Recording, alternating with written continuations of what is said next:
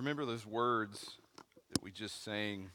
We'll circle back to those just in 1 Peter. You'll see that we die to self, find life in Jesus. We live for Him, firm in Him. And we do so as we trust in Him that we may not be shaken. Just kind of remember that. We'll come back to that in just a minute. Imagine we're hanging out for a little bit, and we're going to spend some time together, and somewhere as we're hanging out, I look at you and say, man, I love my wife. Amen, right? It's good. And some time goes by, and we're still talking, and then a little bit later, I say, man, I love Diet Dr. Pepper. How do you process those two things? Usually I don't make them clap. Think about that for just a second. That's common. We do that all the time, right? We use this term love, and we recognize that there is a deeper, more true definition. And then there's something that's much more shallow that's just kind of like, oh, he likes that. And upon hearing that, you, without me even saying anything, you contextually kind of categorize what I'm saying into the deeper truth or the more shallow truth. Ask a 7-year-old, what is love? And listen to them as they talk. And then ask a 70-year-old, what is love? And listen to them talk. We don't do this with humility. We probably should. We don't categorically kind of compartmentalize a deeper definition of humility and a shallow definition of humility. And I think the reason for that is more times than not, we've just all accepted the shallow definition, and very rarely do we look to something deeper, something more, something that would have us think beyond our kind of childlike instincts, the cultural instincts that are around us. And if our pursuit of humility as a church is to grow, we're going to have to think a little bit more deeply about it. Otherwise, I will spend this morning in the Word saying humility, to be humble, and what you will hear are just practices of a shallow definition. But the type of humility that can change your life will be missed because we hold the shallow definition. So I'm just going to ask you, be patient with me this morning. We're going to have a longer setup because it's going to be really important that we get our mind, our thoughts around humility at a deeper level, and that we don't just come at it kind of in reaction through a cultural lens that will be honestly probably instinctive for most of us. Peter's writing to us, and at the end of chapter 4, verse 19, he says, therefore, let those who suffer according to God's will entrust their souls to a faithful Creator while doing good. And then last week we turned the page into chapter 5, and Peter spoke specifically to the elders, and he charged them to be an example. Be an example. Your leaders lead by being an example. But now in verse 5, he shifts his attention back to all of you. He's writing back to all of us again. And in verse 5, midway through, he says, clothe yourselves, all of you, with humility toward one another. For God opposes the proud, but gives grace to the humble. That's our big truth this morning. God opposes the proud and gives grace to the humble. Peter points these elect exiles back to this big truth. It is an old big truth. They would be familiar with it. It's anchored all the way back into Proverbs, in Proverbs chapter 3, verse 34. Toward the scorner he is scornful, but to the humble he gives favor. James writes this same thing in James chapter 4. You'll see great parallels in James 4 and where we're at today in 1 Peter 5. God opposes the proud. You don't want to be opposed by God. God opposes the proud and gives grace, gifts you do not deserve, to the humble. Such a truth has so many implications. We're going to get to see 3 right here in our text in 1 Peter 5. But before we kind of dive into those again, let's define some terms, some concepts. As we were approaching, this text, our teaching teams kind of huddled around, and I was like, guys, talking about humility in 1 Peter 5. I got this. I am one humble dude, right? Now you all laugh.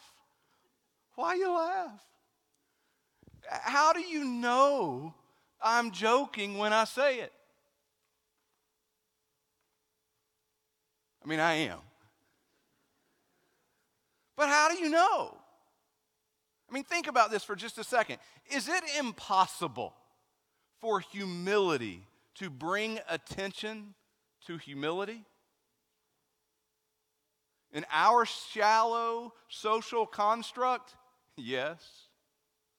But is it in the Bible? Is it in reality?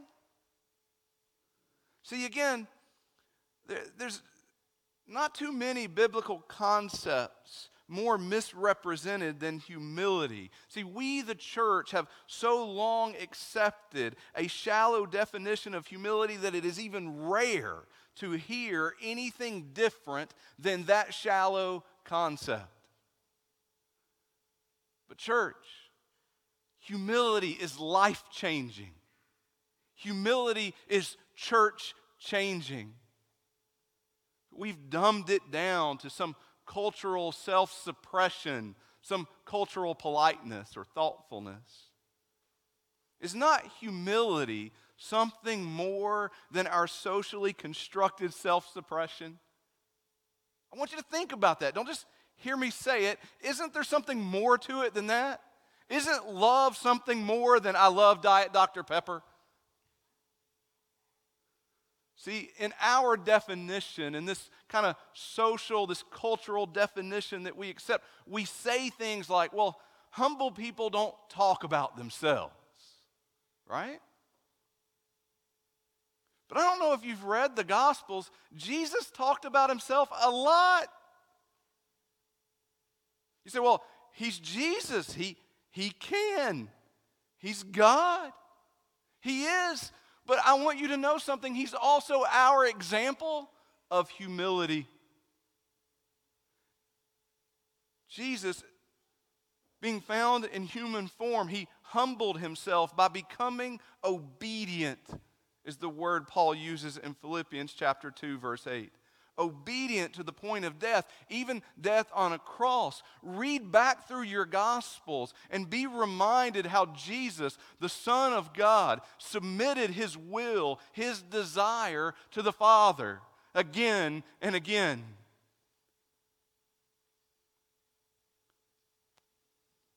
He talked about himself. He said, well, again, that's Jesus. All right, well, read most of your New Testament epistles, those written by Paul, and you're going to find out something. Paul talks about himself a lot. That's a problem, isn't it, for our definition of humility? Wait a minute. Sometimes we say, well, you know humble people when you see them, when you hear them. Like it's one of those deals. You recognize it when you're around it. Take those same 2 examples. Jesus was accused of being blasphemous for how he spoke of himself. They didn't recognize it. You say, again, that's Jesus. Okay. Paul, same thing. Paul is accused of boasting in himself, of being harsh throughout the New Testament. See, our definition of humility is nearly inseparable from the culture, so much so we have a problem when we look back into the scriptures and we would even see examples that it's hard for us to even connect with them because they do things that we have declared are not very humble. It shouldn't be this way. See, the church is best equipped to rightly define humility. Not the world, the church. Why? Because humility cannot be defined apart from self-awareness. And where does absolute awareness come from? The Creator. And the church knows Him, worships Him, reads His Word, takes truth from His revelation. You think that that's just some isolated thought. Think about the definition of humility. Webster, right? So Webster's dictionary, we're going to call that an authority on definition, right? So just a cultural understanding of what the word humility says or means. It's this: freedom from pride or arrogance. I want you to notice something. Again, just a cultural definition. Notice that humility is defined by its opposite. It's defined by what it is not.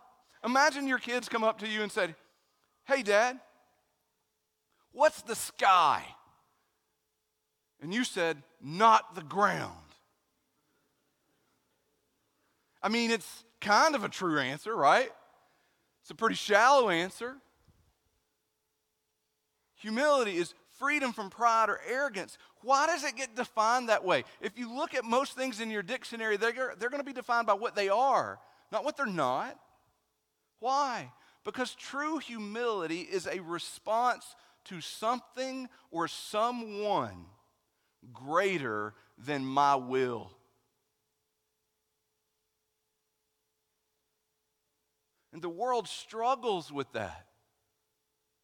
Because what is greater than my will if I have no Creator?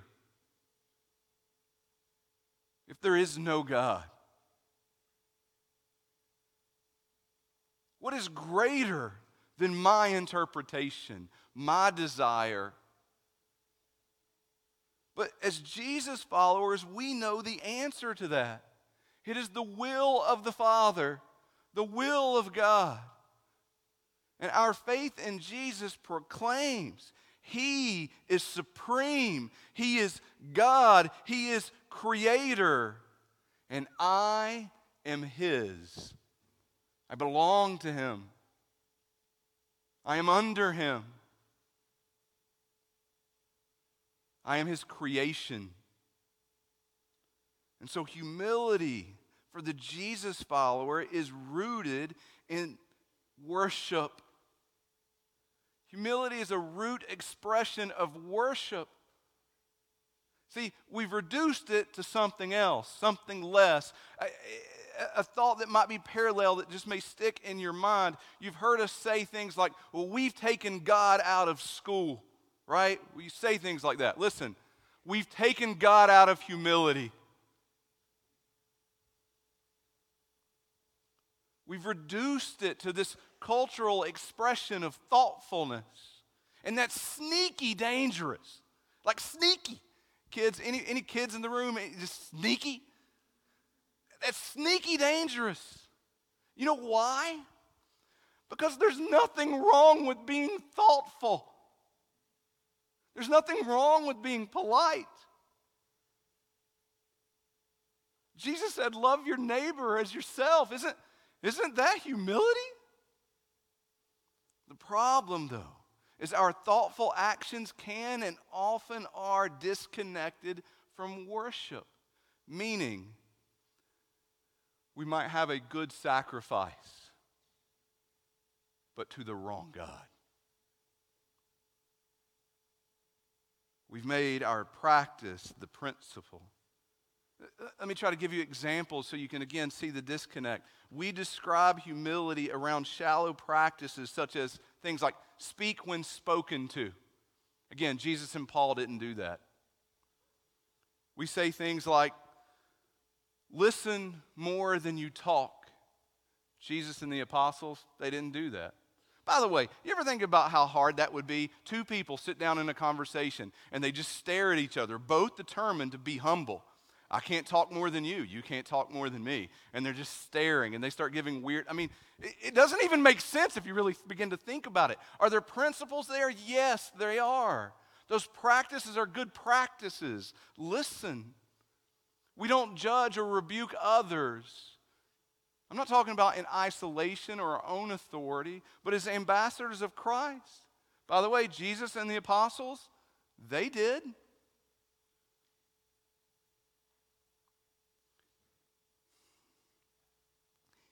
Even the simple things, he humbled himself and he cleaned up the mess. Our deacons in Acts 6, the point is so that the elders could focus their attention on prayer, teaching the word. Were these people humble? These people that we read about in our New Testament, were they not humble? Of course. Of course they were. They pursued it. They grew in it. They're examples to us. Because they met our shallow social definition? No. But because true humility is inseparable from worship. Because true humility exalts God. Listen, humility always exalts. Why? Because pride always exalts. True humility exalts the Creator. Pride exalts the creation. I can turn the exaltation from one form of creation to another form of creation. It's still pride. What are you saying? If I'm going to deflect, I'm going to be, socially humble, and I'm not going to take credit. I'm not going to put worth or value or whatever on those things on myself, but instead I'm going to put it on someone else. Listen, watch what's happening. There's a part in that. It's good. Remember, it's why it's sneaky. But there's a part in that is pride. Here's why. I am still taking what rightly belongs to the Creator, and I am just transferring it from creation to creation. Do you understand? I am robbing the worship that is due the one true God, and I am putting it on something lesser. True humility exalts God. True pride exalts self, directly in raising self up in the way we tend to think of pride, and also indirectly in that we lower God. We lower the Master. How? By raising up the creation, by raising up the servant. He is God. He is supreme. He is the Master. I am His. I am the creation.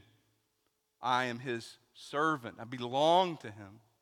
Let me try to give you an example that you can see from Scripture before we kind of jump into our passage. Luke chapter 17, verse 3. Pay attention to yourselves. You're going to see some themes that are going to cross into this section in 1 Peter as we talk about humility. If your brother sins, rebuke him. If he repents, forgive him. And if he sins against you 7 times in a day and turns to you 7 times saying, I repent, you must forgive him. The apostle said to the Lord, increase our faith. That's an important word. You're going to see this connection between faith and humility throughout the text today. It's a really important thing. It's the reason we're taking all this time to set it up. Because if we just come at humility with a shallow interpretation, you will not see faith as the source of growth and humility. You'll look for something more shallow in the practice, but not the root. And so the apostles said to the Lord, increase our faith. And the Lord said, if you had faith like a grain of mustard seed, you could say to this mulberry tree, be uprooted and planted in the sea, and it would obey you. Verse 7, will any of you who has a servant plowing or keeping sheep say to him, when he has come in from the field, come at once, recline at the table? Or will he not rather say to him, prepare supper for me, dress properly, and serve me while I eat and drink, and afterward you will eat and drink? Does he thank the servant because he did what was commanded? So you also, when you have done all that you were commanded, say, we are unworthy servants. We have only done what was our duty. Jesus gives a parallel. He says, the master has a servant, and that day the servant is owned by the master. Says the servant's been out in the field working in the sun, like this week. It's been hot. Tough day, right? Well, sun's going down, it's dinner time. Does the master say to the servant, hey, you've had a really hard day. It's been hot outside. Go relax. Go get you something to eat. And the disciples are, of course, like, no, you wouldn't say that. Why? What would you say? Because I'm hungry. Go dress, get ready, and fix me something to eat. And by the way, after I eat, then you can go eat. That's the parable. So why are you sharing this with me? Because if your lens is the cultural definition of humility, you're going to get exposed right here in Luke 17. Two ways. First, you preach forgiveness, but you do not rebuke. Verse 3. You don't rebuke because you think it's arrogant and it's prideful. And who are you to say such a thing? And so if I look at your life, and yeah, there's this constant pursuit to forgive, but your brother who sins, you don't ever say anything? Man, it's kind of exposing. Let me give you another one. If you sympathize with the servant, man, that poor guy, he's been outside. It's hot. He's worked for the master this whole time. If you sympathize for the servant, here's what's happening. You want to exalt your peers, the creation, not the master, the creator. You begin to feel these disconnects with this understanding of humility. What's my point?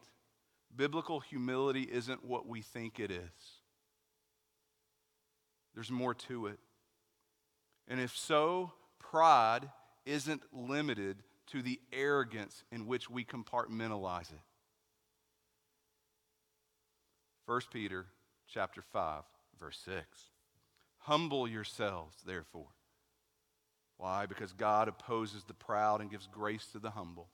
Humble yourselves, therefore, under the mighty hand of God, so that at the proper time he may exalt you, casting all your anxieties on him, because he cares for you.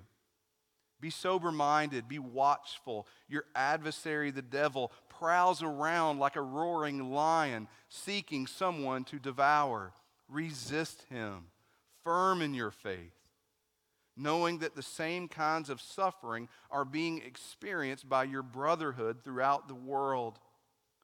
And after you have suffered a little while, the God of grace, who has called you to his eternal glory in Christ, will himself restore, confirm, strengthen, and establish you. To him be the dominion forever and ever. Amen. Three big ideas, three implications because God opposes the proud and gives grace to the humble. First, be humble. I like this one. This one keeps it really simple. You ready? God opposes the proud, gives grace to the humble. What should I do? Be humble. I like that. That's my kind of simplicity, right? So be humble, Peter writes. humble yourselves. In other words, recognize who God is and who you are in light of Him. Submit yourself to Him and worship with your life. Die to self. Live as a living sacrifice. Anything that prevents us from doing so, this is pride. It is the opposite of humility. And this gets introduced in something that we don't think so much of as pride. Worry and anxiety is pride. It is at odds with humility. Church, listen. Insecurity, anxiety is probably the most rooted expression of pride in our church. You cannot be humble and be captive to insecurity and anxiety. Why? It practically denies the care of the sovereign God. And second, it exalts self as the subject and lowers God as the subject. It prioritizes my understanding, my feels. It prioritizes my control, my actions, my ambition, my goals, my timing.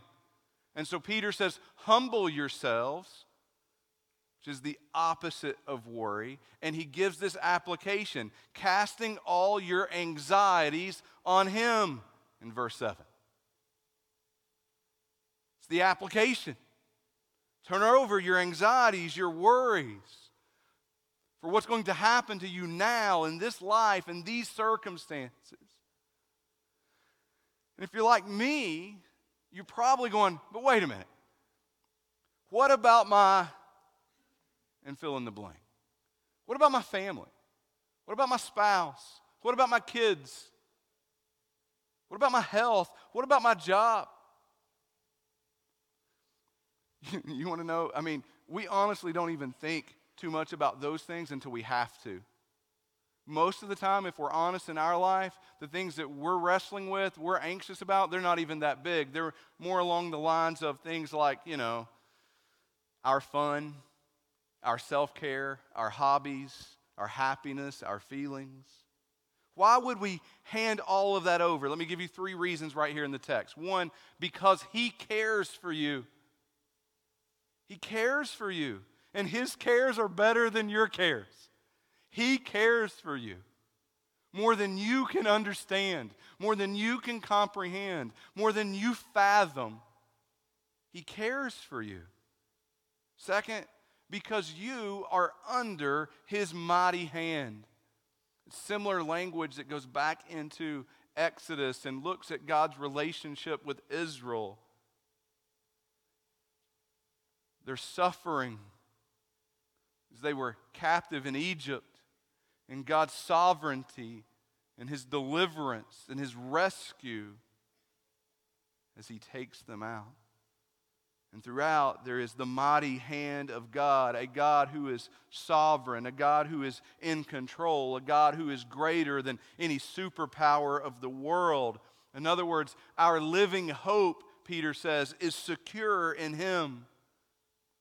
Third, because He's promised to give grace to the humble. At the proper time, Peter writes. It means in the last time, at the end time.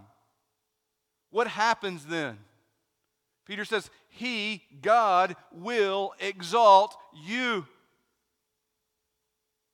He will exalt you. You will not exalt yourself. For left to yourself, there is nothing to be exalted. But dead to self and alive in Jesus, identifying with Him, you will be exalted. You want to be exalted in this world? You want your best life now? You're on your own. But to identify with Jesus, to suffer with Him in this world, is to be exalted with Him in His kingdom. To be joint heirs with Him. if you've been here week over week, you're seeing this theme build throughout 1 Peter. But it's throughout your New Testament. Remember in Matthew 23, Jesus says, whoever exalts himself will be humbled, and whoever humbles himself will be exalted.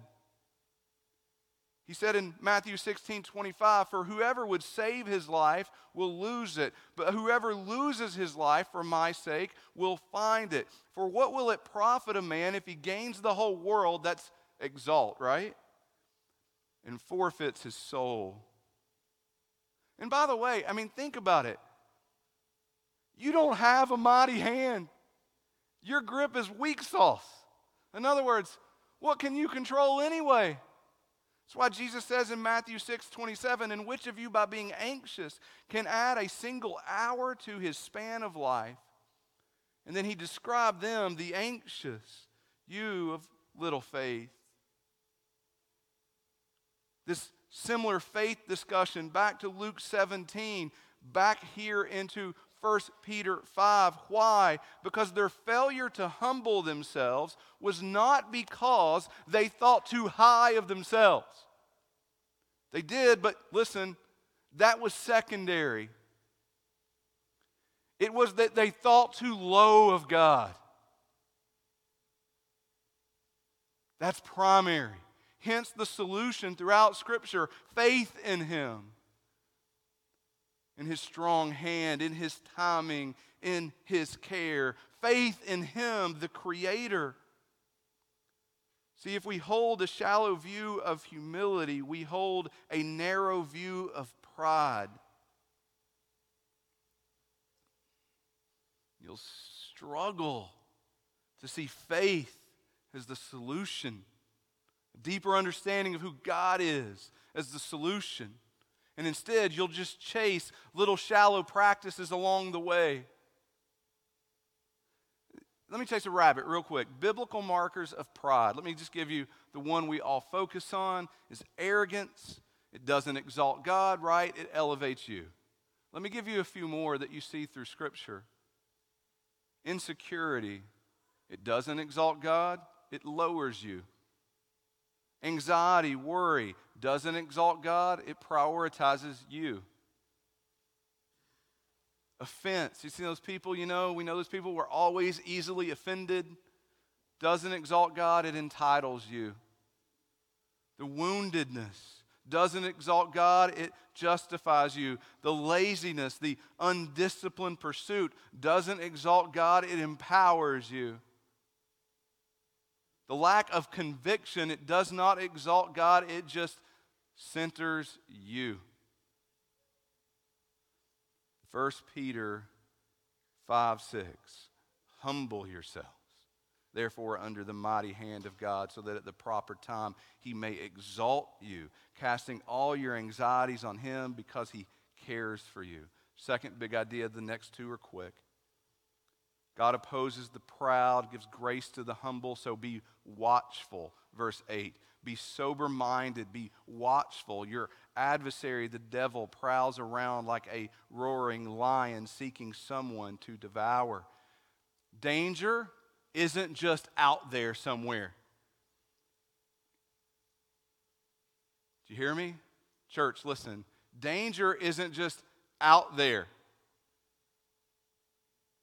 Like you might stumble into it. You have an enemy, and that enemy is hunting you, stalking you. He is purposed to destroy you for his desire. Be sober-minded. Be watchful. In other words, be alert. Be focused. Be undivided in your attention. Set aside anything that might impair your ability to discern and act. What's the connection back here to this kind of humility theme that's running through this section? The humble lays down their desires to be on guard. Listen, distractions, they come naturally. You don't ever have to teach your kids, hey kids, I want you to be distracted, okay? Never. Never. Like I say 1,000 times, Focus. Focus. All the time. By the way, we're adults. We're saying that to each other, right? Focus. Why? Because what is natural to us is to be distracted by something lesser.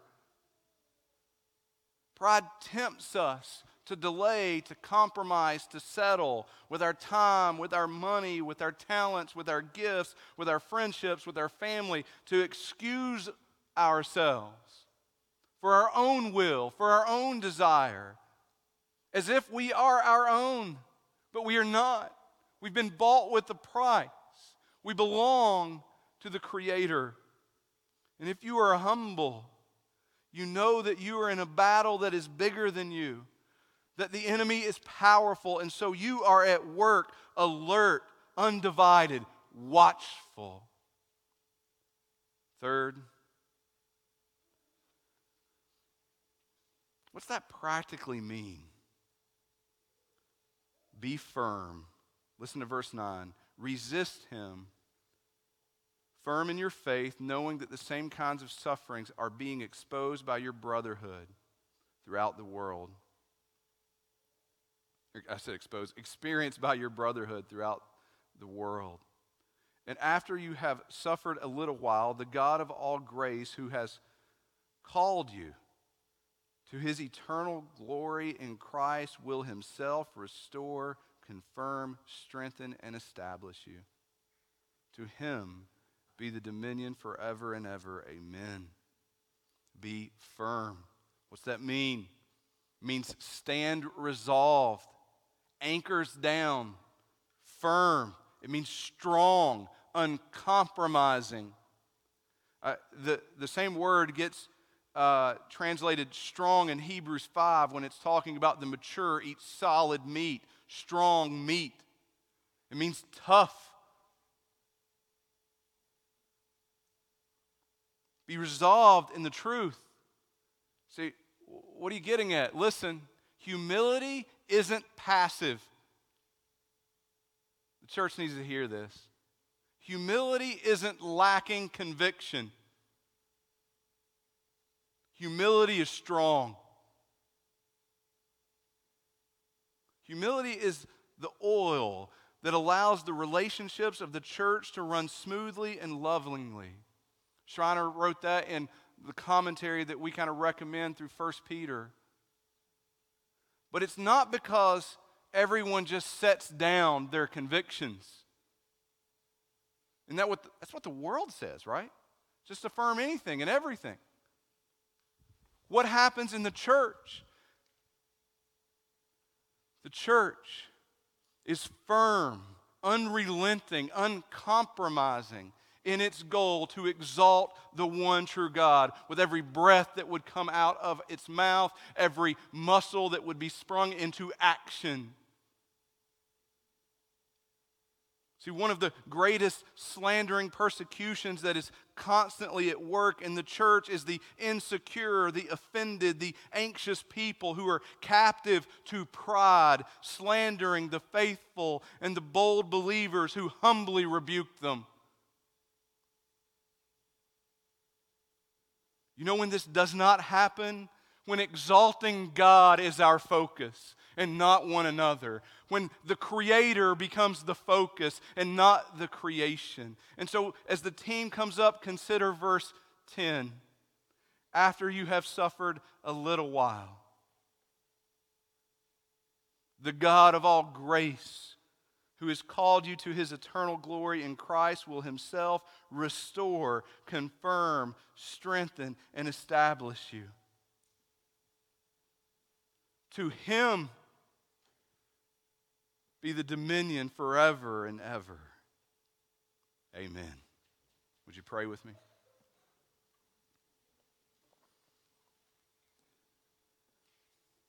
Father, thank you for your Son.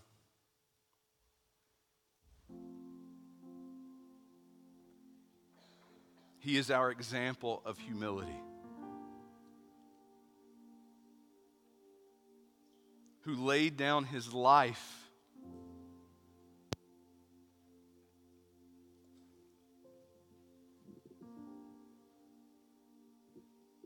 his desires,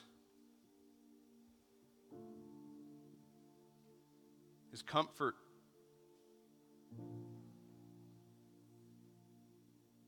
For your will.